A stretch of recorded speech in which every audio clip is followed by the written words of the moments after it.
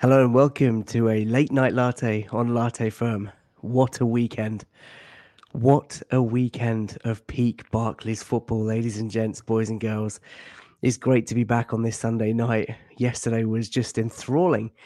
Arsenal, of course, the early kickoff in the Premier League going up to Villa Park. Uncle Unai buried and how. We went behind a couple of times. We came back a couple of times and then an emphatic couple of goals in injury time. Jorginho, a rebound off Martinez's head, and then Martinelli running the length of the pitch to really bring the points home. And then the icing on the cake, Manchester City going to Forest and struggling to win. Oh, there's so much to talk about. I can't wait to tuck in. If you're new to Latte Firm, do drop a like on the video and a subscribe to the channel. It's really, really appreciated. It helps the video become more popular, the channel more popular, and your support is, of course, absolutely unbelievable. As you can tell in my voice, it's a combination of both screaming in the house yesterday, running up and down the stairs and losing my voice. The post-match phoning on Twitter was hilarious. And I've got a bit of a stinking cold. As per normal, let's go through some of the greetings. Umair was first in line, been waiting for this podcast since yesterday. He says, Umair, well, here we are. We're finally here. Really, really appreciate you waiting for that. Nico, if your club is top of the league, smash that like. Mate, I could not disagree. Please do. Please, please, please do like the video. Arsenal Granny in the house. Hello, Arsenal Granny. Hope you've had a lovely weekend. I can't stop laughing at that third goal yesterday. Couldn't have happened to a more deserving person, and hopefully you mean by Emi Martinez. Freddie Preston in the house. Evening, guys. I was at the game yesterday in the home fans with a Villa friend. It was very hard to stay silent when Martinez scored, but I'm still alive today. And so I managed it. Big, big win. Absolutely. Rafael Kastinov says a very good evening to you all. As always, thank you, FK and your crew, for brewing up another tasty latte firm. Up the Gunners. Brilliant. Craig, how emotions can change from 45 minutes to 90 minutes.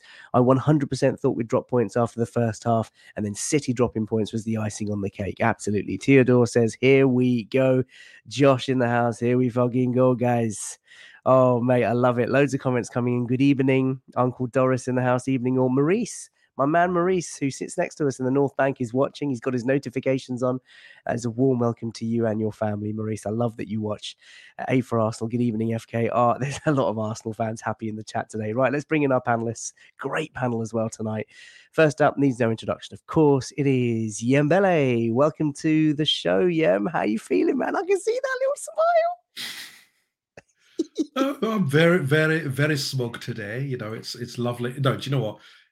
You know, when Arsenal win, it just makes your weekend just flow better. You don't need to worry about everything else. But it was obviously a bonus, as you said, yesterday's results, doing well. So, but today you could just enjoy the day. I did. It was just very relaxed. And obviously I caught the football. Not the ideal results in that respect. But I'll take, I'll take yesterday all day long. If it, Man United and Tottenham, not really in my radar. It's we're on bigger and better planes, that's what but just relaxing today, just chilling out. It's beautiful. There's no better feeling when when your sleep breaks in the morning, and I don't know, like if you have an immediate flashback of the scores from yesterday, and it just tees you up for the perfect Sunday. The birds are singing, the sun is out, the air is crisp, as Sol Campbell says. It's a beautiful day. It is. By the way, snack check. What you got for me, baby? Do you know what? I found these. These are really interesting. These are dime milk eggs. Oh, mate. Dime eggs, mate. Yeah, and they are addictive. The only problem, and this is a general problem with the world today, here's my little rant, too small, too little of these. There's like 5 in here. What's the point? Well, it means you can have all 5 in one go. So enjoy that. Well, I've got, mate, I think you'd be proud of this. Savory. Cheetos. Oh, it's crunchy, mate. You got to get the extra hot. You got to get the extra hot. No. Listen, the knick-knack version of Cheetos, right? I'm a What's It fan. No. These are sensational. Absolutely stupendous baked good. No. Knick-knack version is absolutely elite, but you need to have the super hot one, which is like this red one. All right. I'll give that a whirl. It will burn your tongue off, but it'll be awesome. It is awesome. Fair enough, right? You're getting a lot of love in the chat, which is fantastic. Let's go to our next panelist. Needs no introduction. He's been on here many times before, delivering many Rohan Jivan masterclasses in Arsenal tactics. It is, of course, Rohan. Welcome to the firm. How are you, my man? Oh, I'm buzzing, mate. Oh, just the last few weeks have been tough, haven't they, as an Arsenal fan? And yesterday I needed that so much. And then the City result as well. It was just the perfect perfect day for us, and we are definitely back. That parade is on. Well, you beat me to it. We're going to talk about the title race and where it leaves us. And of course, Manchester United, as Yembele mentions, ladies and gents, they have won today. Are they in the title race? Should they be in the talk? We'll talk about that towards the end of the show. Our final panelist, who's been on before, hasn't been on for a while. I'm delighted to welcome back Kate. Kate, welcome back to Latte Firm. How are you? Thank you very much. Yeah, I'm good. Great result to be talking about today as well. And yeah, really happy to be on.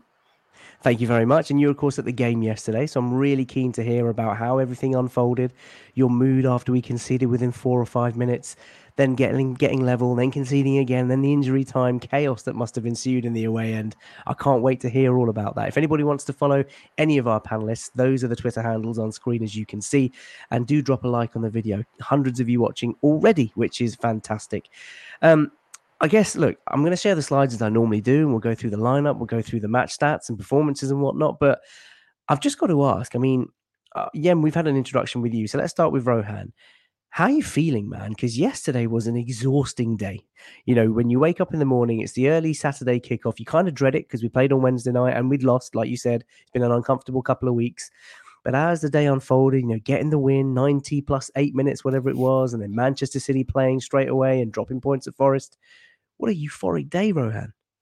It was mental, wasn't it? Like, obviously after Wednesday, you know, we all went to the game, and it was really deflating in terms of how it all kind of panned out in the end. And it just felt, I was worried going into the Villa game because, you know, that was 4 games on the trot that we hadn't managed to win any of them. And then going into the Saturday game, not much time to kind of recover.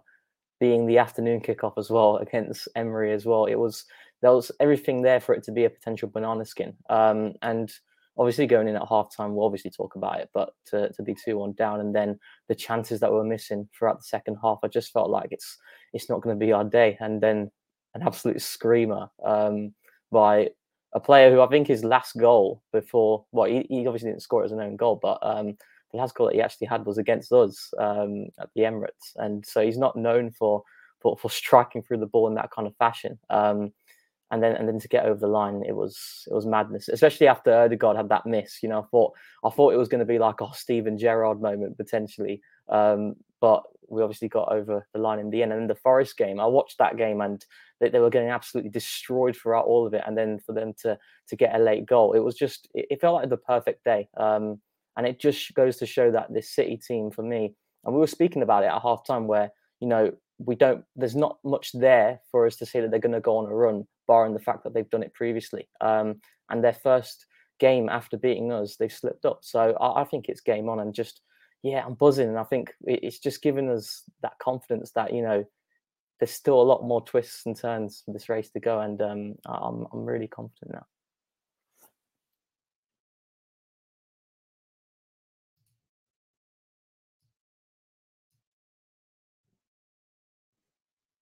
You on mute? You're on mute, Fies. You got to tell me. It's not your data. You got to tell me sooner, boys and girl. You've got to wave frantically. All I was saying is that no wonder you guys looked all so worried and panicked. Wayne is in the chat. Says, "Oh, Emmy Martinez. He was my co-host on the phone in yesterday. More than 5,000 people tuned in live, which is a record number, I think, for Latte Firm. So if you're on Twitter, get involved in those phone-ins, and of course, you can download them as an audio podcast on Spotify." Kate, I want to come to you as a match goer. You were at the game yesterday. Rohan talked at the start of the show about it being quite a difficult few weeks for us, results not going our way. You know, we failed to pick up points at Goodison, failed to get the win. We were cheated by VAR. I think it's fair to say, against Brentford. And obviously the title showdown, as many described it, didn't go our way on Wednesday night. What was the mood like for you, travelling to the game, being in and amongst the Arsenal fans? I mean, you were loud. It was clear to hear on TV, and that's never in doubt. But was there a little bit of anxiety or nerves creeping in, or was it just about bouncing back? Oh my gosh, yeah, definitely on my part there was some nerves. I think we all knew what a huge occasion it was going to be tomorrow. It was really going to be sort of our chance to get back on track after the past few weeks we've had. And I'm glad to hear that atmosphere translated as well on the TV, because it was great. First half, maybe not so much, but in the second half, the crowd obviously just completely got behind the team. And at the final whistle, I mean, there's no feeling like it. I think anyone who's been to a match will know what it's like to be there and sort of experience that and see sort of the players experiencing that with you there as well. But yeah, you're right. I mean, it has been a tough couple of weeks. I mean, still, all things considered, I think we've been doing pretty well considering where we are in the table. But there was definitely a sense of it being sort of the occasion for us to put things right a bit. And we did step up, albeit a little nerve-wrackingly, but we did get there in the end. So, yeah, I mean, I think looking at that result now as well, it's potentially not one that we'd have swung our way maybe 2 or 3 seasons ago.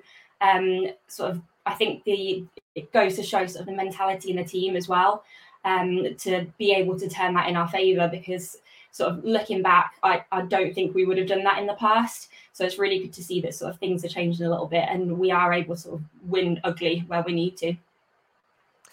Do you know, I'm so pleased you kind of just said what you have, because it was difficult on Wednesday night and the Arsenal fans were on great form, and it was clear because when Ollie Watkins scored within the first few minutes, Arsenal fans were straight on their feet. Come on, Arsenal! Arsenal players were racing back to the centre circle just to kind of carry on.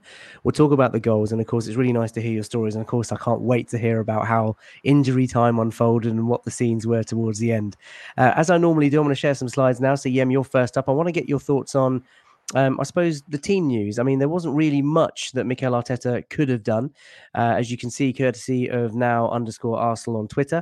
That was the starting lineup: Ramsdale in goal, Ben White being called back into the team over Tomiyasu, Saliba and Gabriel both were absolutely outstanding on Saturday. Zinchenko playing left back, Xhaka and Jorginho with Ødegaard, and of course Saka, Nketiah and Trossard coming in for Gabby Martinelli. What were your thoughts on the starting lineup, Yem? I think Ben White coming in wasn't a surprise. I thought Tomiyasu didn't have really his best. Obviously, the mistake against Man City will be the piece that's magnified. But I thought Ben White looked a better player when he came on, and I think he gives us more in an attacking sense. And in this kind of game, I thought he was, it made sense.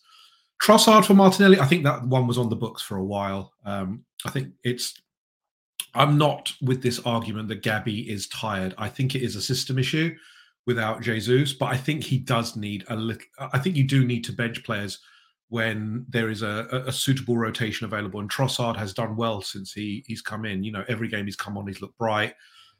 He's done well, and I saw no reason why he wouldn't start. So, no, apart from that, I'm still out on, there's always this debate about Nketiah. Should Nketiah be dropped and maybe Trossard to the middle and or Martinelli? I think there is a time coming where we might see it. It wasn't this game because of the nature of the game, but Nketiah, and we'll talk about it, I'm sure, but I think there is a point where we're going to need to rotate Nketiah as well, just because we can see it. We're getting to that point where certain players are starting to just look a little jaded, a little bit off form, etc. And obviously, so I think he's trying to rotate as much as possible while still maintaining the balance, and that's the important thing, because obviously, when you're playing these teams, as we all know, they are going to be, most of the time behind the ball, very compact, very organized. That's how they all are against us. So, we have to keep a familiar team. Rotating too much will cause too many issues. So no surprises for me in what he did, but I think more will be coming in the next few weeks. Kate, obviously you were sort of in the ground perhaps when the lineup was announced. Leo Trossard coming for Gabby Martinelli. Martinelli, obviously a fan favourite. How did that make you feel at the time? Yeah, I think it was nice to see him come into the starting lineup. As Jan said there, I think if we're going to be a club that's going to compete with the likes of City, we need to have that squad depth, and being able to start someone like Trossard and sort of knowing that we can rely on Martinelli as well in that position, I think goes to show sort of how things have evolved for us a little bit. I think he was quite quiet during the game in certain parts. He was often in quite a lot of space as well. And I was quite interested to see how sort of that would pan out when he did come into that starting lineup, because knowing sort of how he would link up with Zinchenko, we haven't necessarily seen too much of that yet. And I don't know. I think I'd prefer Martinelli to start, clearly.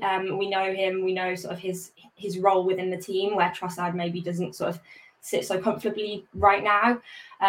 But yeah, I think in general, he performed pretty well, but it'd be great to see a bit more of him. And it's really good to have him available in that position too. Yeah, I think you're spot on. I didn't want Martinelli to get dropped on yesterday. Sorry, it feels like a few days ago. That's why I keep saying on. It was actually only just yesterday. I didn't want Martinelli to get dropped. But you know what? Sometimes you need to just freshen things up, and I'm glad he came on as a sub. I'm glad he got his goal. We'll talk about his goal, of course. So some more comments in the chat. Wayne saying, Colleen come in first of all. Shout out to Colleen. Evening all. Super Emu Martinez leading us to the Prem. Wayne's World has come back and saying, Colleen, you're distracted. Please get back to your WhatsApp job. No idea what's going on between those two, but carry on. I love to see it. Arsenal Granny, I love Cheetos. Thank you. Treacherous Tiger in the chat. FK bringing the real snacks. You damn right. The Cheetos were amazing. Abu Salaim says, I'm in Egypt. Picked up 6 of those Cheetos for under £1. This packet of Cheetos cost me £6. £6. So I'm going to eat just 3 a day, just to really sort of cherish the taste and the flavor. Right, let's go to Rohan next. So Rohan, any thoughts on the lineup, Rohan, before I talk to you about the game? Yeah, I think going back to Wednesday, obviously he made the change for Tomiyasu, and that was something I personally didn't agree with, because I think throwing Tomiyasu in a game of that magnitude, where he didn't really have many minutes under his belt, I think was a tough ask. And obviously, I think he started really rusty and he played that poor back pass. And I think Mikel said that it was a decision that he made along the similar lines to what he did against Liverpool in terms of that tactical switch. But again, Tomiyasu had minutes under his belt in the Europa League going into that. And I felt with Ben, he had a difficult 2 games against United where he got hooked at half-time, and Rashford had a really good game against him, got a yellow card, was taken off. And then I didn't think he performed well against Everton, but I thought his performance against Brentford was really bright. And, our main threat came through that right-hand side and the overlaps that he gave. So I thought it was tough on him to come out against City. So I was actually really happy that he came back for Saturday. That would have been my only change personally. After watching the City game back, I felt that we played really well. It was a different feeling at the ground in comparison to the rewatch. So I was happy for us to keep the same team. But I think with Trossard, I think Arteta said it just before the game that we needed to rotate because we needed to maintain that freshness. And he has been giving an impact every time he has been called into action. I just think with Trossard, and I'm sure we'll probably talk about it, I think we have to make a little tweak to get the best out of him. I think, again, we'll talk about it in the game. I thought he did well, but I think we can maximize his qualities by utilizing him a little bit differently. So all in all, I was happy with the team. Very happy that White came back into the side. In the end, of course, we did get the victory. It was an emphatic win with a couple of goals in injury time, as you can see on that right-hand side image. 4-2 victorious on the day. First up, Rohan, sticking with you. Never in doubt, was it? The 4-2 victory. There's the attacking threat chart on the left-hand side. Again, a graphic courtesy of now_Arsenal with the match stats courtesy of Callan Stats. Rohan, it is a comprehensive performance by Arsenal. When you look back at it now, and you see the attacking threat chart on that left-hand side, it's all blue, which is the Arsenal. Aston Villa having dangerous moments, particularly at the very start, of course, when they scored their second goal as well, completely against the run of play. But actually, when you think about it like this, and you look at the numbers on the right-hand side there, I mean, obviously we won 4-2. Expected goals, 3.3 to Aston Villa's 0.3. We had an expected goals of 3.18 in the second half alone. 21 shots on goal for Arsenal, 6 on target. 7 shots on goal for Villa, 5 on target. We've dominated possession, 67%. You've got a really interesting article coming out. Don't give too much away about that tomorrow, as in tonight about tomorrow. But what are your thoughts on just the style of play? When you look at the attacking threat chart there, Rohan, it really was quite comfortable in the end. Yeah, it was. I think we would have came out of that game if we didn't win feeling a little bit, would have been really deflated, because the evidence is right in front of you. We dominated that game, and they had a few moments and they capitalized on it, kind of similar to City in terms of how ruthless they were. And I thought Villa were also ruthless. But that second half, I think that level of pressure that we sustained, was probably one of our best all season. We were just really wasteful in the final third. And you can see the field tilt. I've not seen many scenarios in which a team has had, 82% of the territory. And that's just a testament to the dominance that we had. And I was just really happy with the response, because like we said, it's been a difficult few weeks, and going in at a half-time 2-1 down, and to respond in the manner that we did, I think is a testament to the character that this team has had. We've had a few little slip-ups recently, but I think when we've had adversity, we've been able to react in a positive manner. There's many games this season where, we've been a goal behind or a team has pegged us back, and we've been able to respond quickly. And I thought, obviously the third goal was, an element of luck, but a lot of quality. But we were pushing really hard, and I think the end result was thoroughly deserved. And I don't think Aston Villa can really have any complaints about that, given the numbers that you can just see there. And I think the style of play, I've said it before, and I'll continue to state, I don't think there's anyone in Europe playing better than Arsenal, irrespective of what's been happening recently.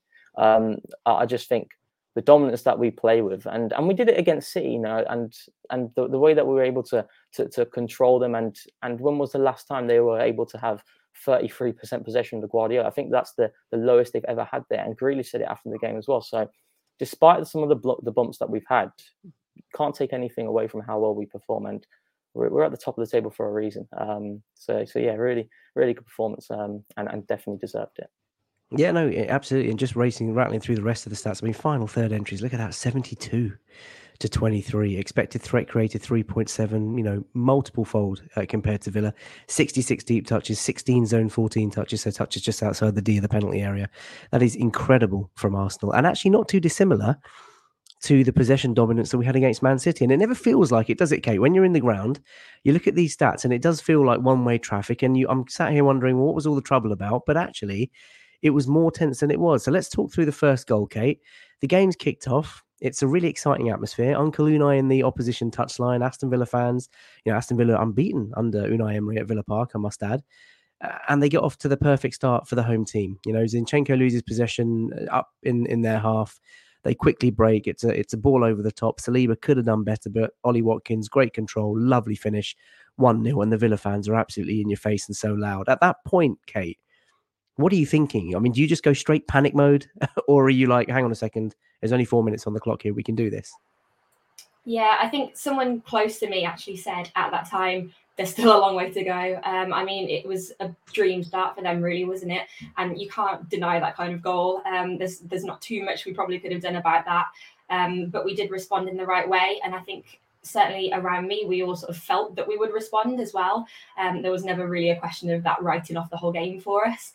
And that belief in the team was always there as well. Obviously, it later developed a little bit differently to how we maybe would have liked. But certainly, sort of as the game kicked off, the optimism was definitely there.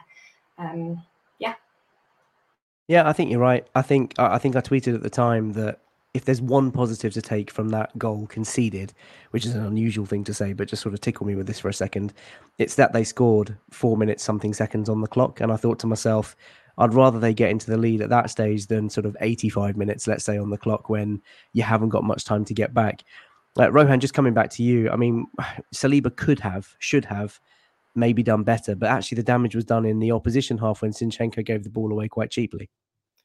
Yeah, exactly that. And I think Ollie Watkins is quite an underrated striker in those moments. He's given a lot of defenders problems. And I think if you go back to the start of the season when Saliba was performing at a level that was incredible, he's still been fantastic throughout the season. But Ollie Watkins was, I think, in the early stages, the only striker who gave him a few problems in that game at the Emirates. And I think he can definitely do better if he can get closer. But the finish was ruthless. And like you said, I think Zinchenko, that's where the problem really rises. That's what I would look for. And it's something that's quite uncharacteristic with Zinchenko, because there's not many situations where he'd give the ball away carelessly in that moment. So it starts from there. Saliba can definitely get a bit tired. He does well in the sense to not allow him to cut inside, but I think he can get closer when he shows him on the outside.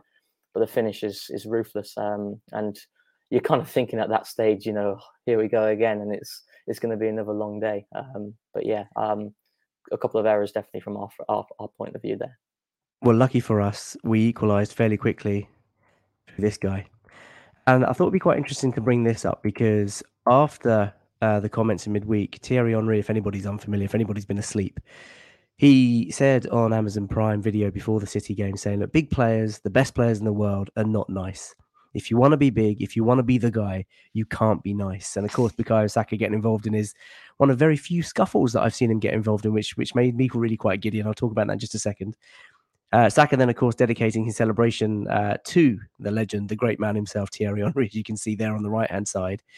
The goal itself, the ball's coming from White. I think it was Tyrone Mings who sort of awkward headed it back into the box area. And Saka unleashes the most insane volley. Roof of the net. Martinez, no chance. I mean, the ball's probably torn a hole in the net. Yem, talk us through the equaliser. It's just another world-class finish from a player who I said was bordering on world-class. It probably is world-class now. How many times is he coming up with the big goals? You can't underestimate how big a player he is now for club and country. You know, they're talking about Rashford having a great season, which he is. But if you look at it, Saka is going toe-to-toe, and he's a wide midfielder who is not considered out-and-out forward and hasn't got, searing pace. But he keeps coming up with these big moments, and that's elite mentality. You also have to factor in that this man is getting kicked about the park pretty much from the minute zero.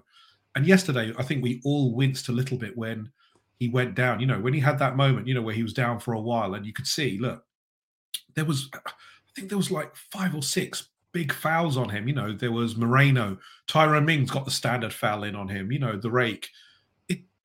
But he keeps coming back, and it's amazing his powers of recovery and the way he keeps pushing through.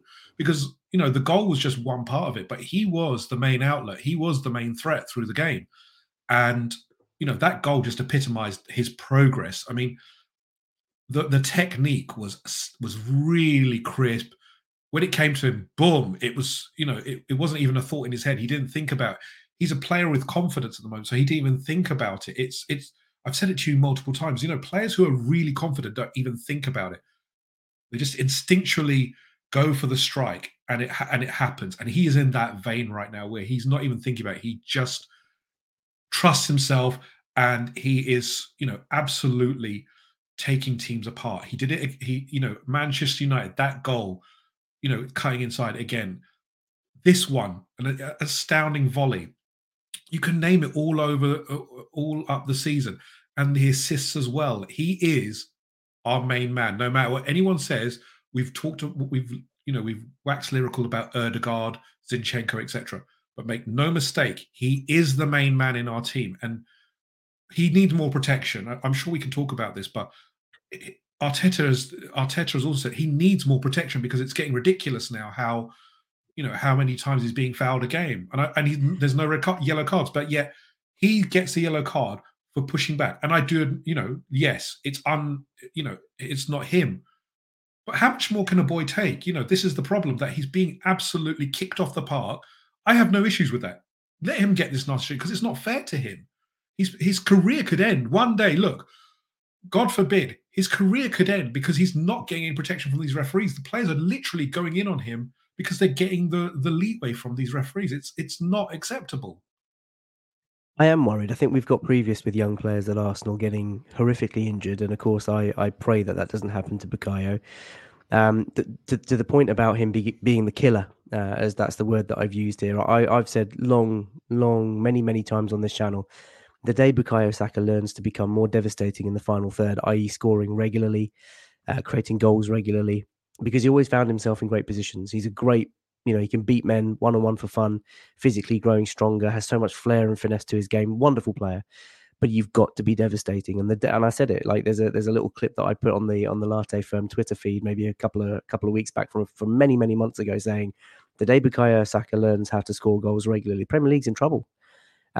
He's unplayable. The guy is, and that's why these players are resorting to these sorts of tactics, where they want to just kick lumps out of him, or they want to be, try and do some shithousery. And at some point, he's going to get hurt. That is just the way that it's going. So to answer the question that I just put up on screen there from A for Arsenal, yeah, I am worried about the number of kicks that Saka receives, but Thierry Henry's right to an extent. The guy's got to learn to ride these challenges and take a few kicks here and there, because the Premier League is going to be like that, and he will be targeted because of his talent and because of what he means to Arsenal. But he can become this nice killer. He's there, 21 years old, and he's world class. I mean, he's probably our best player. Absolutely phenomenal talent.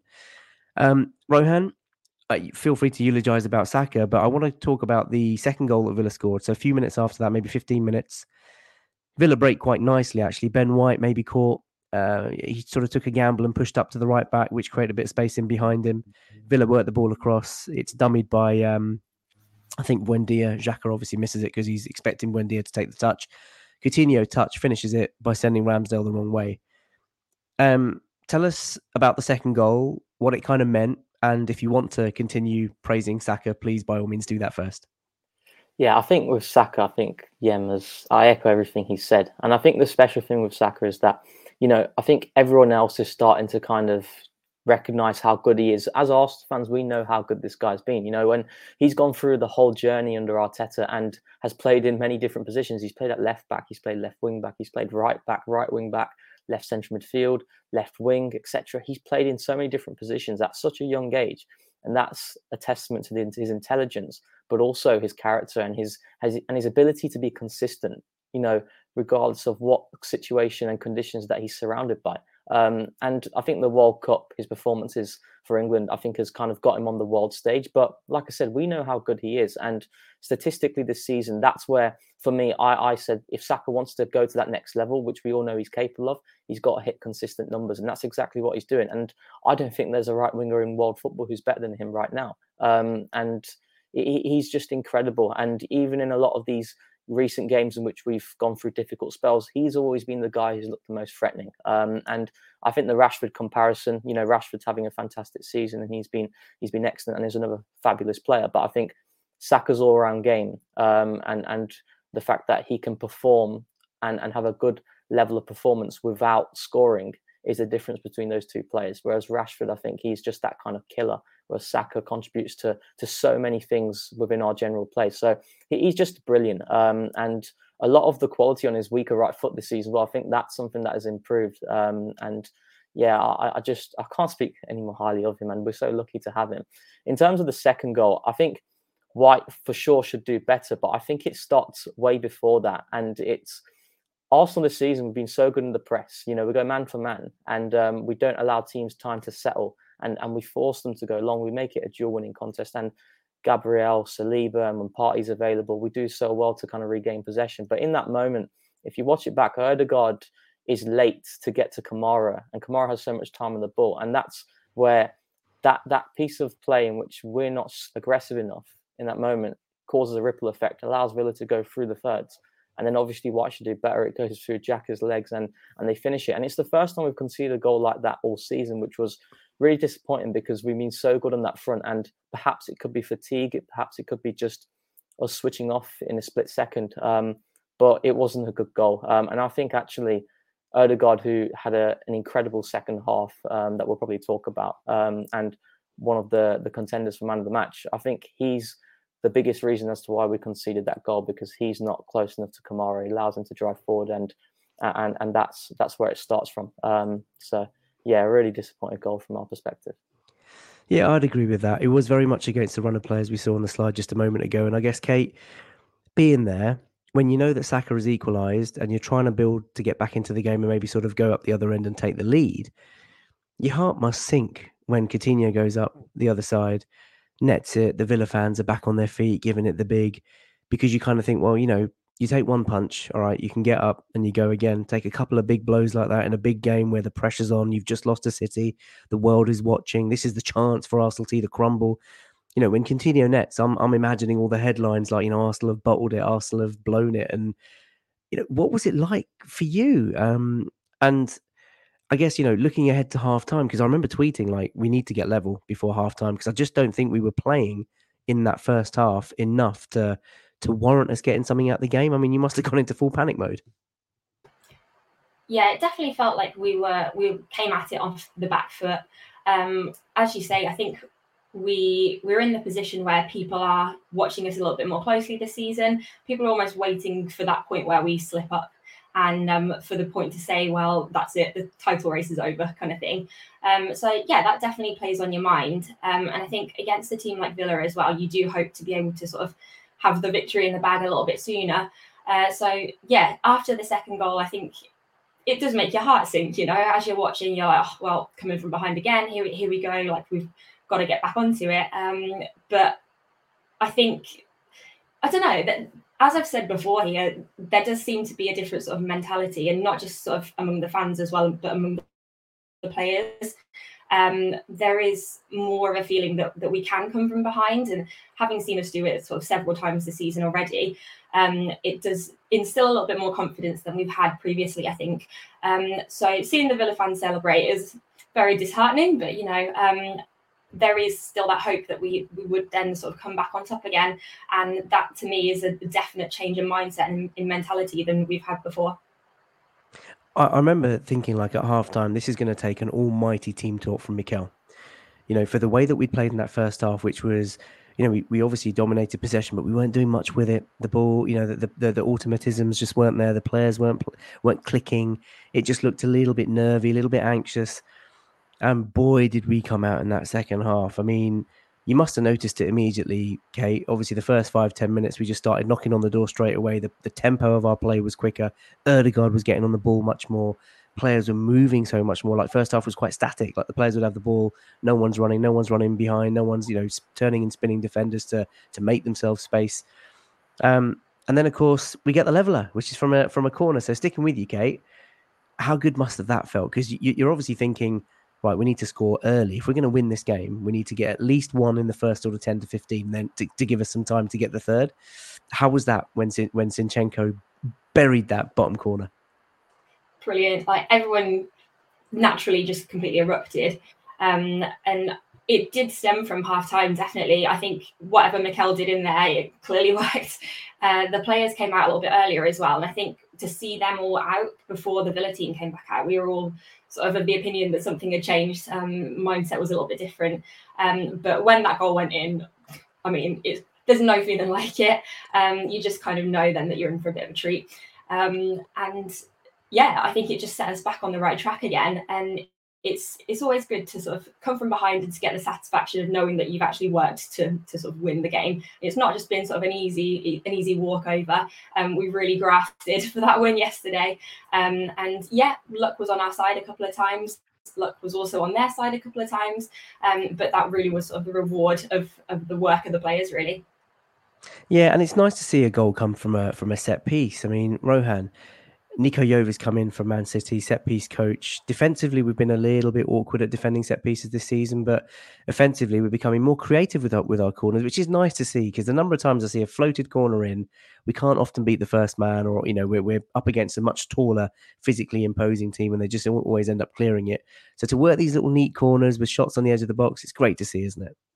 Yeah, it was different, and it was quite the same kind of pattern that we did throughout the game, and I think was actually said something to me that Stevenage in the FA Cup, they did the same thing against Aston Villa. So I think it's kind of a weakness that they have with these short corners, because I think what we do is that we have obviously players in the box to pin a lot of those Villa players in that area close to Martinez. And then we'll play it short and we'll try and free up the half space. And before Zinchenko actually scored that goal, we had a really good little corner routine. That's the same pattern that was on the opposite side.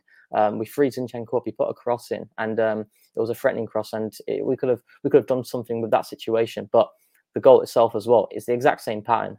We have players in the box to pin Villa defenders close to Martinez. We free up that half space, and that gives Zinchenko that time to strike and goal. And it's a really good strike. I think that's his first goal in the Premier League. Correct me if I'm wrong, but what a time for it to happen as well. And I think with Nicolas Jova, I think he's been brilliant since he's came in. I think obviously we've had a little bit of a turbulent spell in terms of defending set pieces. I think probably our worst period under him in that regard. But generally, I think we had Georgeson previously as our set piece coach, where we were again really resilient in general defensively. I think we were top 2 or top 3 in the league when he was there. But offensively, we were atrocious on corners. We could never really have many situations where we were threatening. Jova came in last season. I think we were top 3 or 4, I think, behind West Ham, Liverpool and City on corners defensively as well. Obviously, we've had a little blip defensively in the last few games. But again, all in all, I think we've been really strong on that front. And again, yesterday, I think that innovation, that persistence to go that pattern, because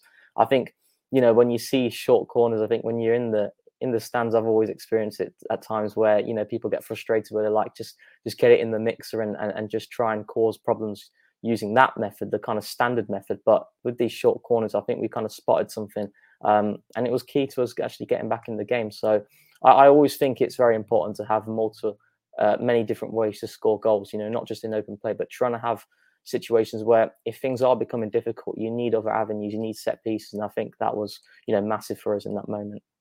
It really was. Vivlad in the chat saying, yep, Zinchenko's first goal in the Premier League for Arsenal. What a time to score it. If you saw me sort of smiling, trying to not giggle, it was this. I'm in trouble, says Mikel, reminded him of the fog in his standards. It's a horrendous accent, but I love thinking about anything that Mikel says in Mikel's voice.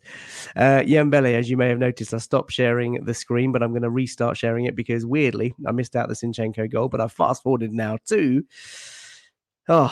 Jorginho, what a hit, son. So look, we're 2-2, yeah? I'm clock watching. I'm watching the seconds, the minutes go by. Kate, you're probably the same, looking up at the scoreboard, watching the minutes, thinking, shit. When are we going to net? Injury time goes up, 6 minutes. 6 minutes. Uncle Unai is going to Unai, and he made lots of substitutions, and it basically rocked Villa. I think they made all maximum 5 subs, which completely ruined the momentum for their team, which was great, obviously. But yeah, I mean, 92 minutes and 30 seconds. I think I'm buried in my sofa, again, sitting there imagining all the headlines that were going to come, and I had to host the phone in, which isn't easy when you've not won because you're so sad about the game. And I'm just, all these things are going by. I've been mean to the kids because I'm watching it on TV and they're making too much noise. I'm like, get out. And then Martinelli gets a ball from Zinchenko. All the players are storming into the Villa box, and a little bit of space just opens up outside the area for Jorginho of all men. And as the ball came over to him, I must admit, I was like, no. Like, don't. And he's just twatted it. I mean, well, just talk us through the goal, talk us through your feelings, and what a time to score it.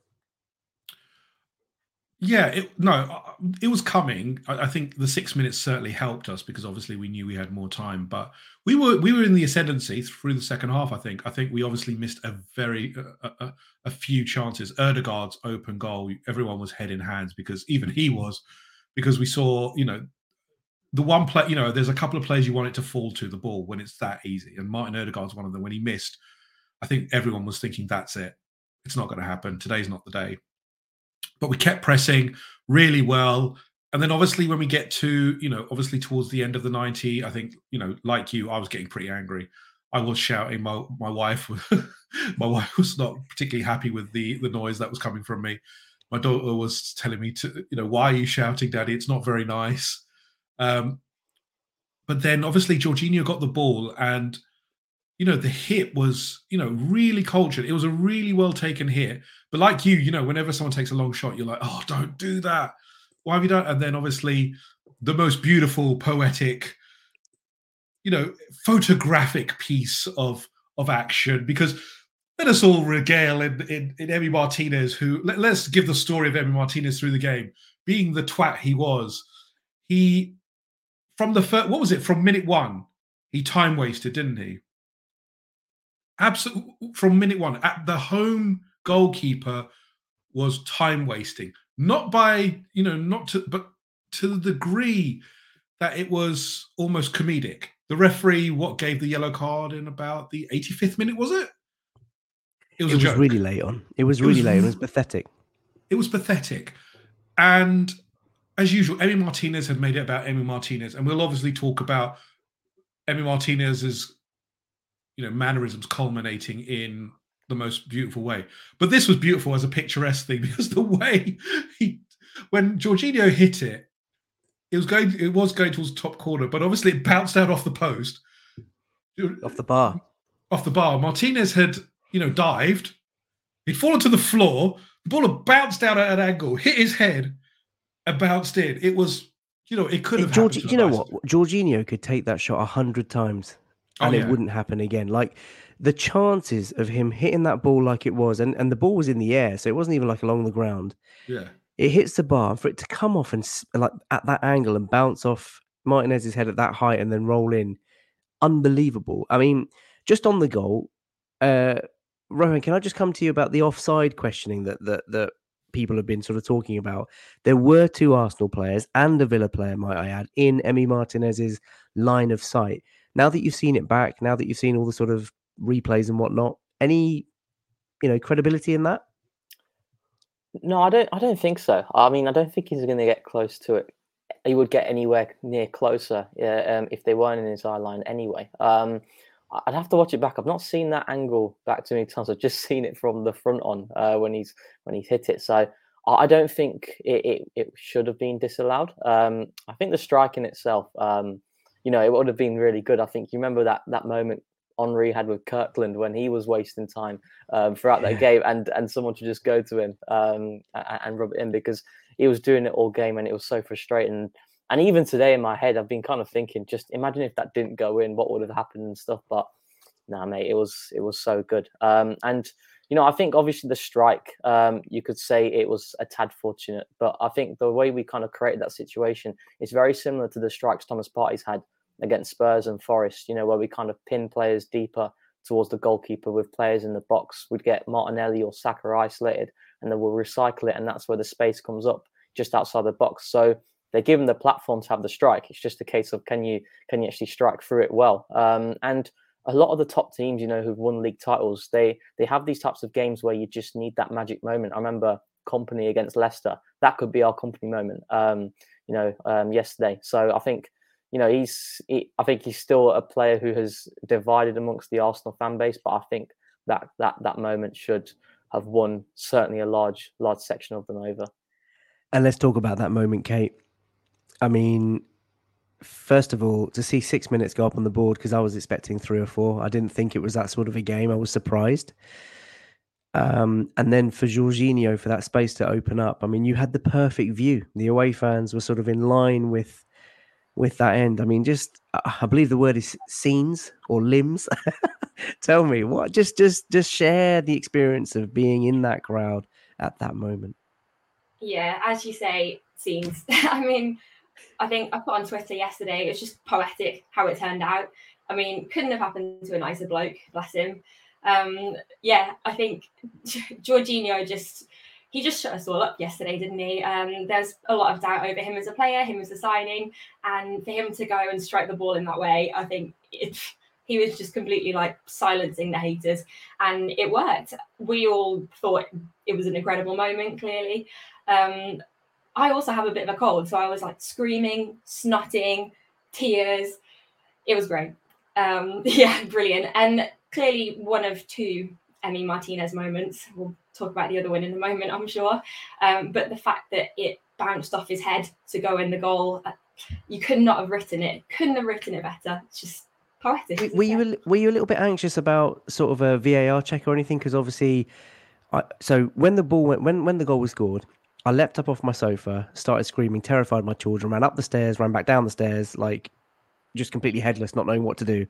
And in that short space of time, I'd realised that people were checking for offside or for a foul or whatever, and obviously nothing was given. Was there that moment of fear in the stadium, or was it quite clear for you guys? The players just wheeled back to the centre circle. You're just waiting for them to crack on. Yeah, straight away, I don't think any of us had the sense that it would go to a VAR check. The first I heard of it was my Arsenal group chat was going off. Everyone saying, hang on a minute, we've just got to check this one. But straight away, we all celebrated it like there was no question. So to have that little moment of nerves, I think definitely was a little bit tense. But yeah, clearly the result came good for us. Oh, mate, I wish I was there. There's a chat here. Louise, sorry to cover you temporarily. Louise Ann says, Jorginho, what a game. Aside from the goal, Jorginho has come in for a lot of criticism since we signed him. Woz has been guilty of that, and Woz, I'm sure, will be back to come and tell us about it next week. There have been comments about that, I have noticed. 433, not 443, says, I have to be honest. I struggle with the Jorginho signing. He's baking humble pie and I'm willing to feast, not because of the goal, but I thought his passing gave us midfield control. Yeah, apart from the goal, what did you make of Jorginho? Because obviously no one wanted to see Thomas Partey miss the City game. He came in for that. And yesterday was a big, big test for him and a big marker for him. He's laid it down to say, look, I'm here. I can contribute. I'm a gunner now. Look, the reason Jorginho divides opinion, and I am one of these, I'm still quite divided on him. And he has deficiencies, but we all know what those deficiencies are, and I think Arteta is aware of them. But yesterday, the one thing he's not deficient in is his passing range. It is superb. He was peeing balls short, long, etc. He was giving something that our other midfielders have not given for a while. Thomas Partey is an excellent transition player, moves it well, passes it short, and transitions through the midfield very, very well. Granit Xhaka, been a bit off form, but he's, what he does is control, gives us that final third passing, does really well with, giving it stability and moving it along. But Jorginho's passing range yesterday gave us a little option to switch the ball left to right, and it was really nice to see. Now, Jorginho is not Thomas Partey.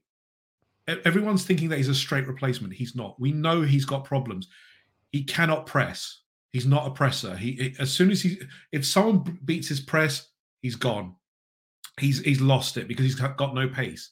We all know this. He's more of a shielder than a breaker. He can't break up play and move it along. He shields well, and he's got good defensive stats, but he's not going to be chasing players. He just doesn't have that mobility in him.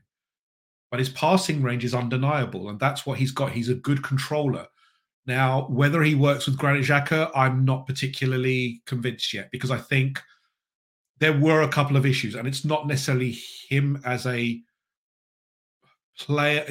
I don't think we should label it as it was his fault necessarily. But when he tries to press, it doesn't usually work. And that's because obviously you've got two fairly slow midfielders, not very mobile at the moment. I actually think with Thomas Partey and Jorginho, that's not a bad combination, because you actually have got a very mobile defensive midfielder in Thomas Partey who can transition, and with an excellent passer in Jorginho who can get a little bit further up the field, is not required to defend as much and press as much, but then move the ball. But look, the man has come in. He hasn't done any, he's giving us something different. And that's what we need. We do need something different. Will he be at the level of Thomas Partey? No, but Thomas Partey is a unicorn in the footballing world. No one's going to get close to him. So you've got to be realistic. We couldn't get Caicedo. Okay, I think we are all disappointed with that. But it wasn't going to happen, clearly. We all know the target for the summer. Fingers crossed. As Rohan said, we're getting some biryani going, hopefully. The uncle's going to come along and give us some biryani. But, for the moment, we have to make do. Jorginho has done well, I think. I think it's just that the system is something he's not used to. He has to adapt to it. But his passing range helps us massively to just change the play a little bit. And the wingers, as Woz says, in previous things, should be high and wide. And Jorginho helps to get the balls out quicker to those players. So, and obviously the goal yesterday, what can you say? As Kate said, it made everyone jump up. They were singing his name. What else can you do? I mean, we know that there are areas, as I've said, but don't slate the man without him performing on the pitch, which he has done. He's not going to be perfect. He's not a Thomas Partey replacement, as I've said just now multiple times. But give the guy a chance to do what he does. The coach should try and adapt, obviously. It's not always possible. We've won the game, and he's been a big part of it. He absolutely has. There's a lot of love in the chat for Jorginho. One or two people saying that he's raised the floor of the squad. A lot of people being very complimentary about his passing. He does break the lines beautifully. He's got that versatility in passing as well, the short pass, the clip pass. I love that he finds players and plays the ball into space. It's a really, really neat vertical. His ability. Vertical passing absolutely. is different. It's different. That's what it we is. don't, It is. Sorry. And on a day, it's all right. And on a day where Granit Xhaka didn't have the best of games, and everybody who knows me personally will know that I'm Xhaka's biggest fan, someone like Jorginho has got to step up. And in such an environment, such a game where you're under the cosh from minute 4, Uncle Unai, early kickoff on Saturday, 72 hours rest from the City game. And of course, we dropped, we hadn't won in four games in all competitions, if you bear in mind the FA Cup game. There was a lot of pressure on Jorginho, a lot of pressure for him to step up. And people forget, though, this guy's a Ballon d'Or bronze winner. He won the Champions League final against Manchester City when he was in Chelsea. I think it was just a case of him being part of the functional team. And as soon as he's familiar with his teammates, once he's had maybe half a dozen games under his belt with Xhaka, with Ødegaard, once he gets familiar with the automatisms of the team and like who's going to move when someone gets the ball, the guy could fly. He could be a really, really promising player. But to your point, he's not Thomas Partey. And I think Arsenal fans are sensible enough to know that he is the unicorn player Partey. I think Arsenal fans are also sensible enough to know that, you know, we shouldn't compare them physically. Like they're two very, very difficult, very different players and profiles. Yes, Thomas Partey is, you know, just physically dynamic, you know, imposing, the octopus, incredible at being press resistant. This guy's not that. Like you say, he's a shielder. But what I see from him on the ball, I think he's going to pleasantly surprise a lot of people. So I'm really pleased for Jorginho. I'm really glad that he got the goal or helped get the goal. There was a comment in the chat here from I'm in trouble. The look on Martinez's face was priceless. Even better was Emery calling him an embarrassment. You mentioned Martinez. Well, let's take a little look at that. There it is, ladies and gents, boys and girls, and Latte Firm Ultras. I thought I'd get the edit there of Jorginho from the World Cup. That made me tickle. I mean, look, Martinez was time wasting throughout. He is obviously an ex-Arsenal player. Won the cup with us. A little bit arrogant, but goalkeepers usually are. They're a bit wacky, aren't they? I mean, Rohan, any closing thoughts on Emi Martinez and I guess his performance yesterday? Unai Emery was obviously really annoyed that he went up for the corner, which of course led to our fourth goal, which we'll talk about next. But what are your thoughts on the goalkeeper? Yeah, I think with Emery, we've all, you know, obviously seen a lot of Emery in being our manager, but I've never seen him that rattled after a game as he was, and that frustrated. So I feel like there could be some tension there between the coach and Emi. I think with Emi, he's very much, I think, a big moments player. You know, I think for Arsenal, when he came in and he had that opportunity to come in for Leno after that injury at Brighton, his consistency from when he stepped in all the way to the end of the season was incredible. You know, and it was at a stage where a lot of Arsenal fans, including myself, felt that, you know, he's done nothing really wrong, so he deserves to stay. But Arteta at that time said, you know, we have Leno. Stylistically, in terms of on the ball play, Emi Martinez is a better player than Leno. But, you know, Mikel said that, you know, you're going to have to fight for your place. And he obviously wasn't willing to take that. I think he felt from his perspective, he's at a stage of his career where he needs to play regularly, and he's gone to Aston Villa. I think, like I said, you know, the FA Cup performances for us were incredible. You know, in the Copa America for Argentina, he pulled up some massive performances, and obviously in the World Cup, you know, he was instrumental in getting Argentina over the line. So I think in the big games and the big moments, his mentality and how he performs, you know, I think is generally world class. But when we're talking about consistency for Aston Villa, and I know quite a few Aston Villa fans, he's been really inconsistent. He hasn't been able to maintain the level that he's been showing in these games, in these big games. So I'd say he's been pretty average for Aston Villa, or despite what we have seen, the good stuff from him. And, you know, he doesn't really like playing against us. You know, I remember when in his first game or second game when we played at Villa Park and they beat us 1-0, he had a really good performance. But since then, last season, he had some really poor showings at the Emirates. And you know, yesterday, you know, the own goal is a little bit unfortunate from his perspective, but you know, the final goal, you know, I kind of agree with Emery. I don't think you really need to be in a position where you're chasing a goal, obviously, but I think the chances of you scoring, bearing in mind that, you know, goal difference at this stage isn't necessarily something that is going to matter. I didn't really understand that. So yeah, I think, me personally, I don't mind him. You know, I know a lot of Arsenal fans, you know, can't stand him. I generally, you know, I'm happy with him, to be fair. But it is nice to see what happened in the end, especially with the amount of time that was wasted. I'm even happier now, of course, that we've won the game. Wayne in the chat has said Emery was fuming that Emi went up for the corner. He said he'd never allow that. And of course, in the BBC interview, Unai Emery said he now knows for the rest of his career. Ominous words. Kate, I want to come to you for the breakaway goal.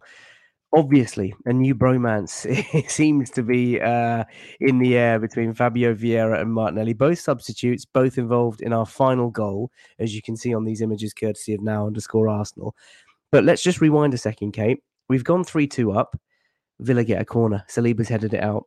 And then you see the big man in orange jogging up towards the penalty area. We've all been there.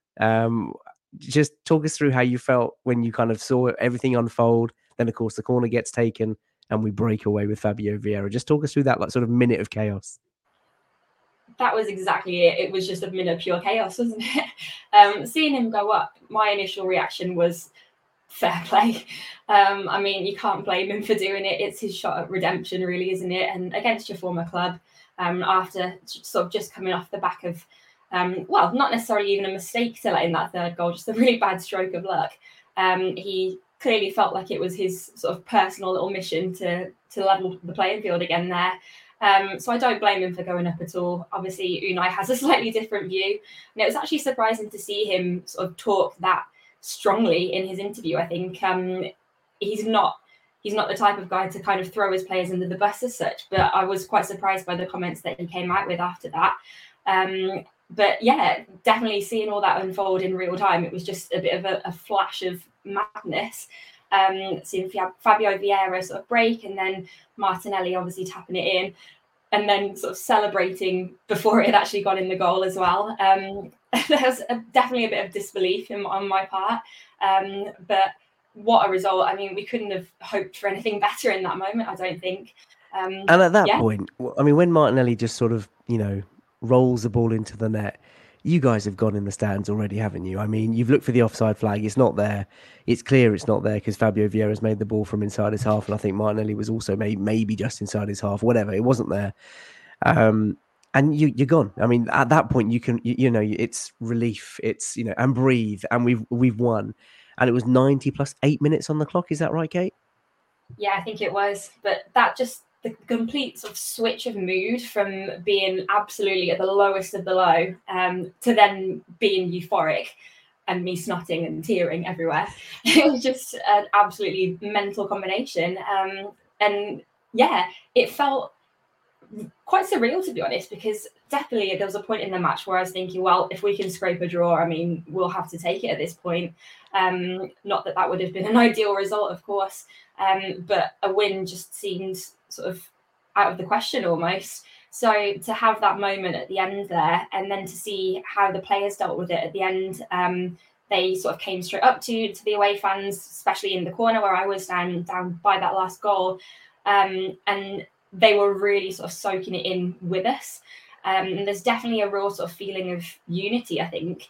And to be there amongst that, it's just so evident to see sort of how much it meant. And particularly like Martinelli after he scored, I think he shouted, "This is Arsenal." That passion is just so clearly there that we haven't seen in such a long time, I think. I love that. And there's a video that I tweeted on my personal Twitter, if anybody is unaware, of someone taking footage of Jorginho's goal from like a phone on the touchline, and the way they celebrate in front of the Arsenal fans when we made it 3-2. Granit Xhaka was sub moments earlier, and he sprinted from off the bench to join into the celebrations on the pitch. It's a tremendous video. The club photographer's there, and all the players are going absolutely nuts, and Saliba banging the cannon. I mean, just makes you just so really, really happy inside. Just in terms of the goal, Rohan, coming to you. Lots of nice comments in the chat about Fabio Vieira. Grumpy Doctor says Vieira celebrates his pass to Martinelli, and that's a great moment. There was a couple of comments about Vieira being quicker than maybe one or two people thought, but it was a lovely weight of pass. It was a really nice moment for him to be composed, and it's just a good moment for him. He's not had too much game time for Arsenal, I don't know the stats off the top of my head, but he seems to be getting like 10 and 15 minutes here and there, not really getting starts. So it's going to do his confidence the world of good, right, Rohan? Yeah, for sure. And I tweeted something after the game where I think with Vieira is that at baseline, so at a minimum, I think you're going to get a player who kind of has that Midas touch. He's always going to be able to deliver you that final output. And I remember when Edu spoke about signing Vieira, he said that within the squad, you need different qualities spread across the pitch. And we don't have a player like Fabio Vieira. And I think he's referring to that final ball. And his numbers for Porto last season kind of speak for itself. I think statistically in Europe, he had the best, goals and assists ratio out of anyone, in each European league. So that's the type of player that he is. And I think, it's underrated, that weight of pass. He's literally put it on a plate for Martinelli. It looks very easy from watching it at home, and I'm sure in the stands, but, he gets it absolutely perfect. And I think Mikel's slowly integrating him. I think we're going to see a lot more of him in the Europa League and as the season kind of unfolds. But I think he's someone who has serious quality. And I think tactically he's getting stronger as well. I think if you go to the game against City in the FA Cup, I think we didn't talk a lot about Fabio Vieira's performance because obviously, you lose the game, people really don't look at certain things. But I think in that game where he just stood on Rodri and he kind of stopped his influence. So I think those little things, I think he's getting so much better. And I think he's going to get even more better with more minutes under his belt. And I think the progression of his performances in these cameos, I think, are really encouraging. I remember when he came on against Everton as well, it was only a few touches. And again, we didn't really create much when he did come off the bench, but it was nice to see him really assured on the ball. And because he's had some games where physically he's kind of struggled, he's been, ushered off the ball. So I'm really happy with him. And I think, again, as the season goes on, going into next season, I think he's someone who, kind of like Bruno Fernandes for Man United, where he's going to give you that consistent final output. And I think with Vieira, that's the type of player he is. And, it was a really good moment for him. And it obviously is nice to see, the pass going to Martinelli and that connection that they have, they've been developing. As Barry says, Vieira is adjusting well still. He's getting used to English football and getting used to what Arteta is asking him to do. Somebody else has just come in saying, Nemo says, Vieira will be our Bernardo Silva, let Arteta cook. Yem, just before we move away from this and look at the league table and sort of finish up for tonight's show, a question we've had from V Vlad, Yem. I'd love Fabio to get a few starts ahead of Xhaka once Partey's back. Not really a question, but I'm putting the question to you, Yem. Is that a viable option? Would you like to see Fabio Vieira playing that left 8 role ahead of perhaps Granit Xhaka? I guess Emil Smith-Rowe's knocking on that door now that he's fully fit. What are your thoughts on that, Yem? I don't think I think it's a good suggestion. I think he's more mobile and he provides a good option. I think what Arteta likes is the stability of a defensive. He likes Granit Xhaka can be defensive, a solid defensive option as well on when teams break on us. It's a really hard one because I think, like Rohan, you can see Vieira's quality. He has got that Midas touch, that little nous about him that he's going to be able to change a game. I think what's missing at the moment is the physicality. He's still not ready yet. I think that's why Mikel is bringing him in slowly. He is a little bit behind physically. That's, he's a young boy. Again, we were talking on Twitter about Emil Smith-Rowe, his injury problems. And again, he's a young man. We're talking about very young players here who we're expecting great things of straight away. Arteta, I'm pretty sure Arteta wasn't expecting anything massive from him. He's got good underlying qualities, but he wants to bed them in slowly to address their shortcomings and really develop them into people who are going to make a difference in the squad. I think he's doing that with Vieira perfectly. Bringing him in these games when it's a little bit, when it's a little bit easier for him to start having an influence, to move around, get the passes, get confidence, understand the physicality, the demands. And I think yesterday was a perfect example. He came on with 15 minutes to go against a team who are physically, strong. It's still an open game, but he's got the ability to have an influence. It's not like the Man City game, for example, where it's one end to another and it's so physical, and it's one of those games that if you drop him in, is it really going to be worthwhile for him because he's going to be so physically outmatched? Maybe it's not there yet. But I think, like Rohan, in the preseason is going to be a big one for him. I think those preseason tours, he's going to get more game time. He's really going to start exerting himself. The Europa League, the early, fingers crossed, the early Champions League games. I think those are where you're going to see, Fabio Vieira come to the fore. A young player, needs time to develop. I think it's just a matter of time because I think everyone sees it.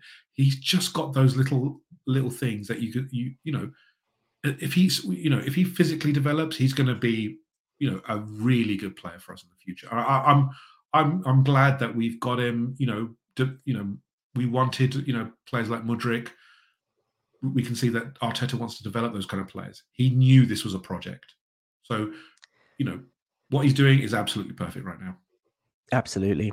Just conscious of time. I know we've gone over the hour mark. It's a slightly longer show than usual because obviously there was so much to talk about yesterday. We will come to the final slide next. Just notice that there's just shy of 700 of you watching live right now. Really grateful for you guys tuning in on this Sunday evening.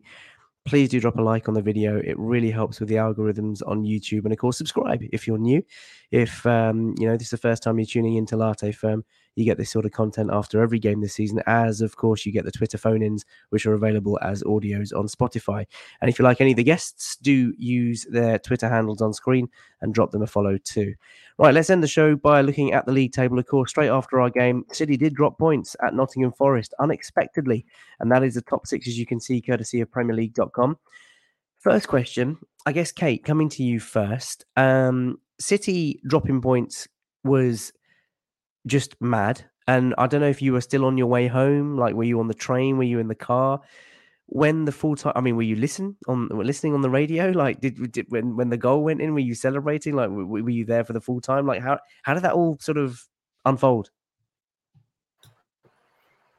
Yeah, I became aware of it once I got home, actually, after the game. And yeah, as you say, very unexpected to see that happen. I think a team like City, you don't expect them to drop points sort of at a crucial stage like this, where they do want to sort of reclaim that top spot, especially against a team like Forest. It's definitely a surprise, but a very welcome one.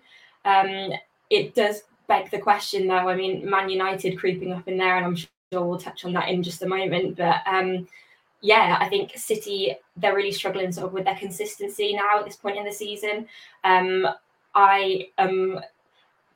more confident about our ability to sort of maintain our spot above them than I am about other teams potentially catching up.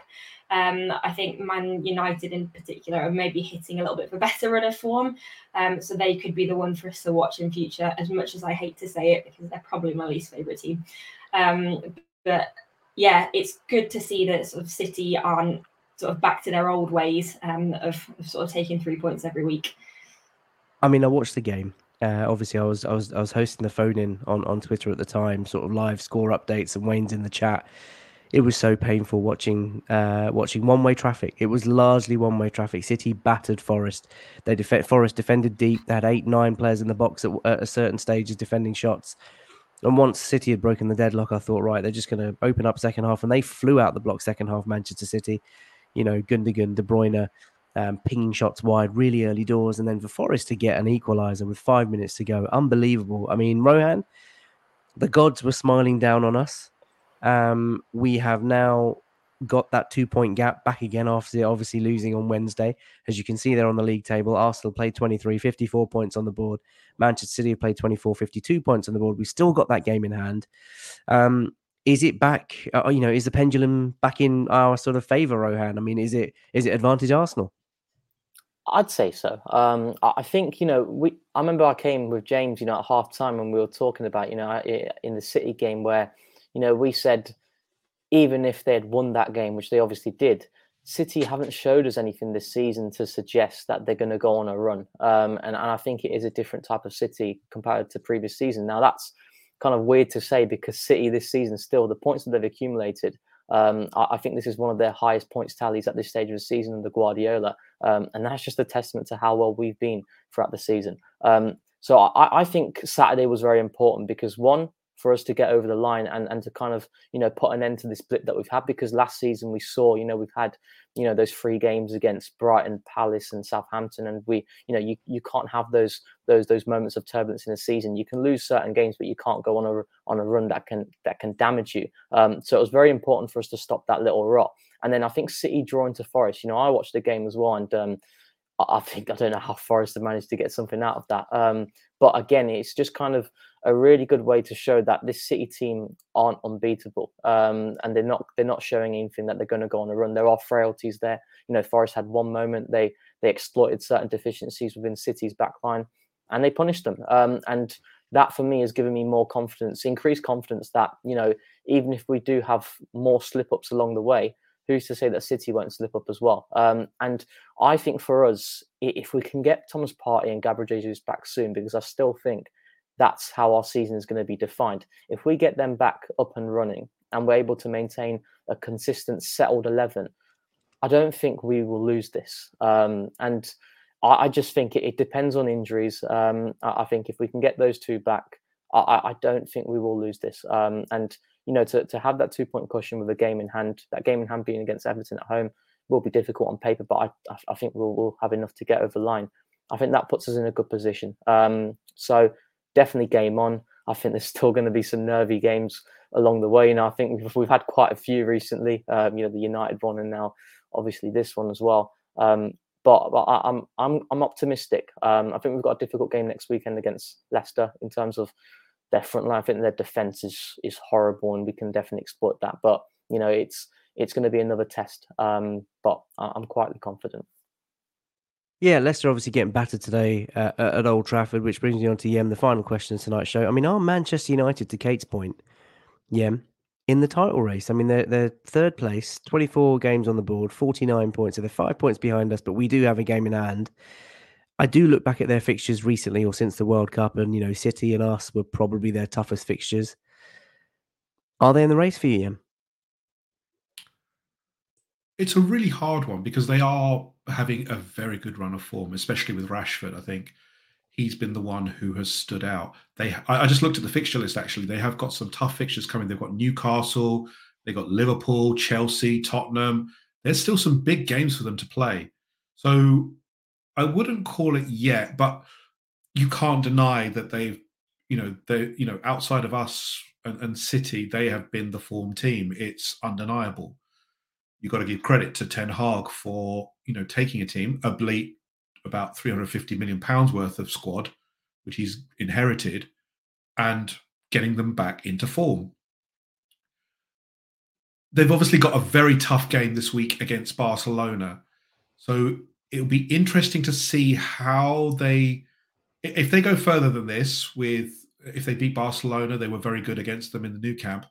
If they beat them and they go further into the Europa League, where do they prioritize?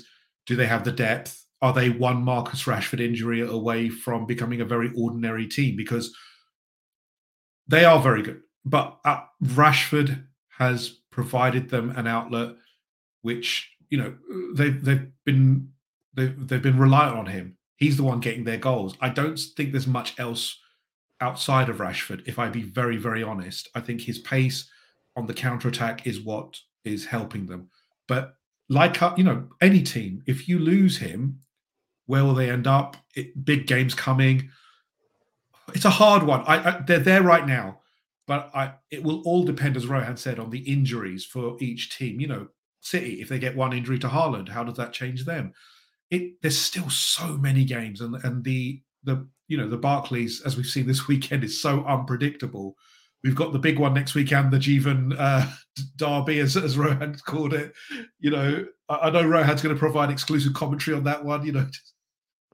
Mate, listen, I think United they're obviously flirting with being in the title race. I'm not sure they are. I think, as Glenn Knightley just said, our next 5 fixtures are pretty good on paper. No easy games, of course, but it is a kind run. I mean, we'd rather be playing our next 5 than maybe any of the sort of traditional big 6. But we are 15 games away from the end of the season. 15. Don't say it. No. I'm not going to say it, but I'm just like, we're well over halfway now. This is the business end, so I'm really looking forward to it. Well, look, we're going to end the show there. There are still just shy of 700 of you watching live. Please do drop a like on the video. It's greatly appreciated. And thank you so much for giving up your time to tune in and just sort of watch this stuff with us, and for all the comments in the chat. Tremendous thanks to all the panelists. So if anybody wants to follow Yem, he is at Verge59. Cheers, Yembele. Anybody wants to follow Kate at CakeLH. Kate, thanks so much for coming back. It's been a long time. Hope you've enjoyed it. I definitely have. Yeah, thanks for having me. Good. No, it's a pleasure. Don't leave it so long until you come back again. And Rohan, of course, thank you. You'll be dropping an article tomorrow, Rohan, on Arsenal's tactical master plan and whatnot. Tell us a little bit about that. Yeah, that'll be tomorrow after work. Okay. I'll just put that out. So yeah. Okay. If anybody's on Twitter, do follow Rohan. He is at RJArsenalBlog. There we have it, ladies and gents. What a fabulous weekend. What a way to go into your working day tomorrow, or if you're going back to school tomorrow, you can give it the big in the playground. Arsenal are back. We are top of the league, 15 games to go, and we are running out of games now. So let's fingers crossed we can take it to the next one. It's Leicester away. We'll be back in the week with a preview show, and then next weekend we can pick things up on a late night latte on Sunday night again. Until next time, bye for now.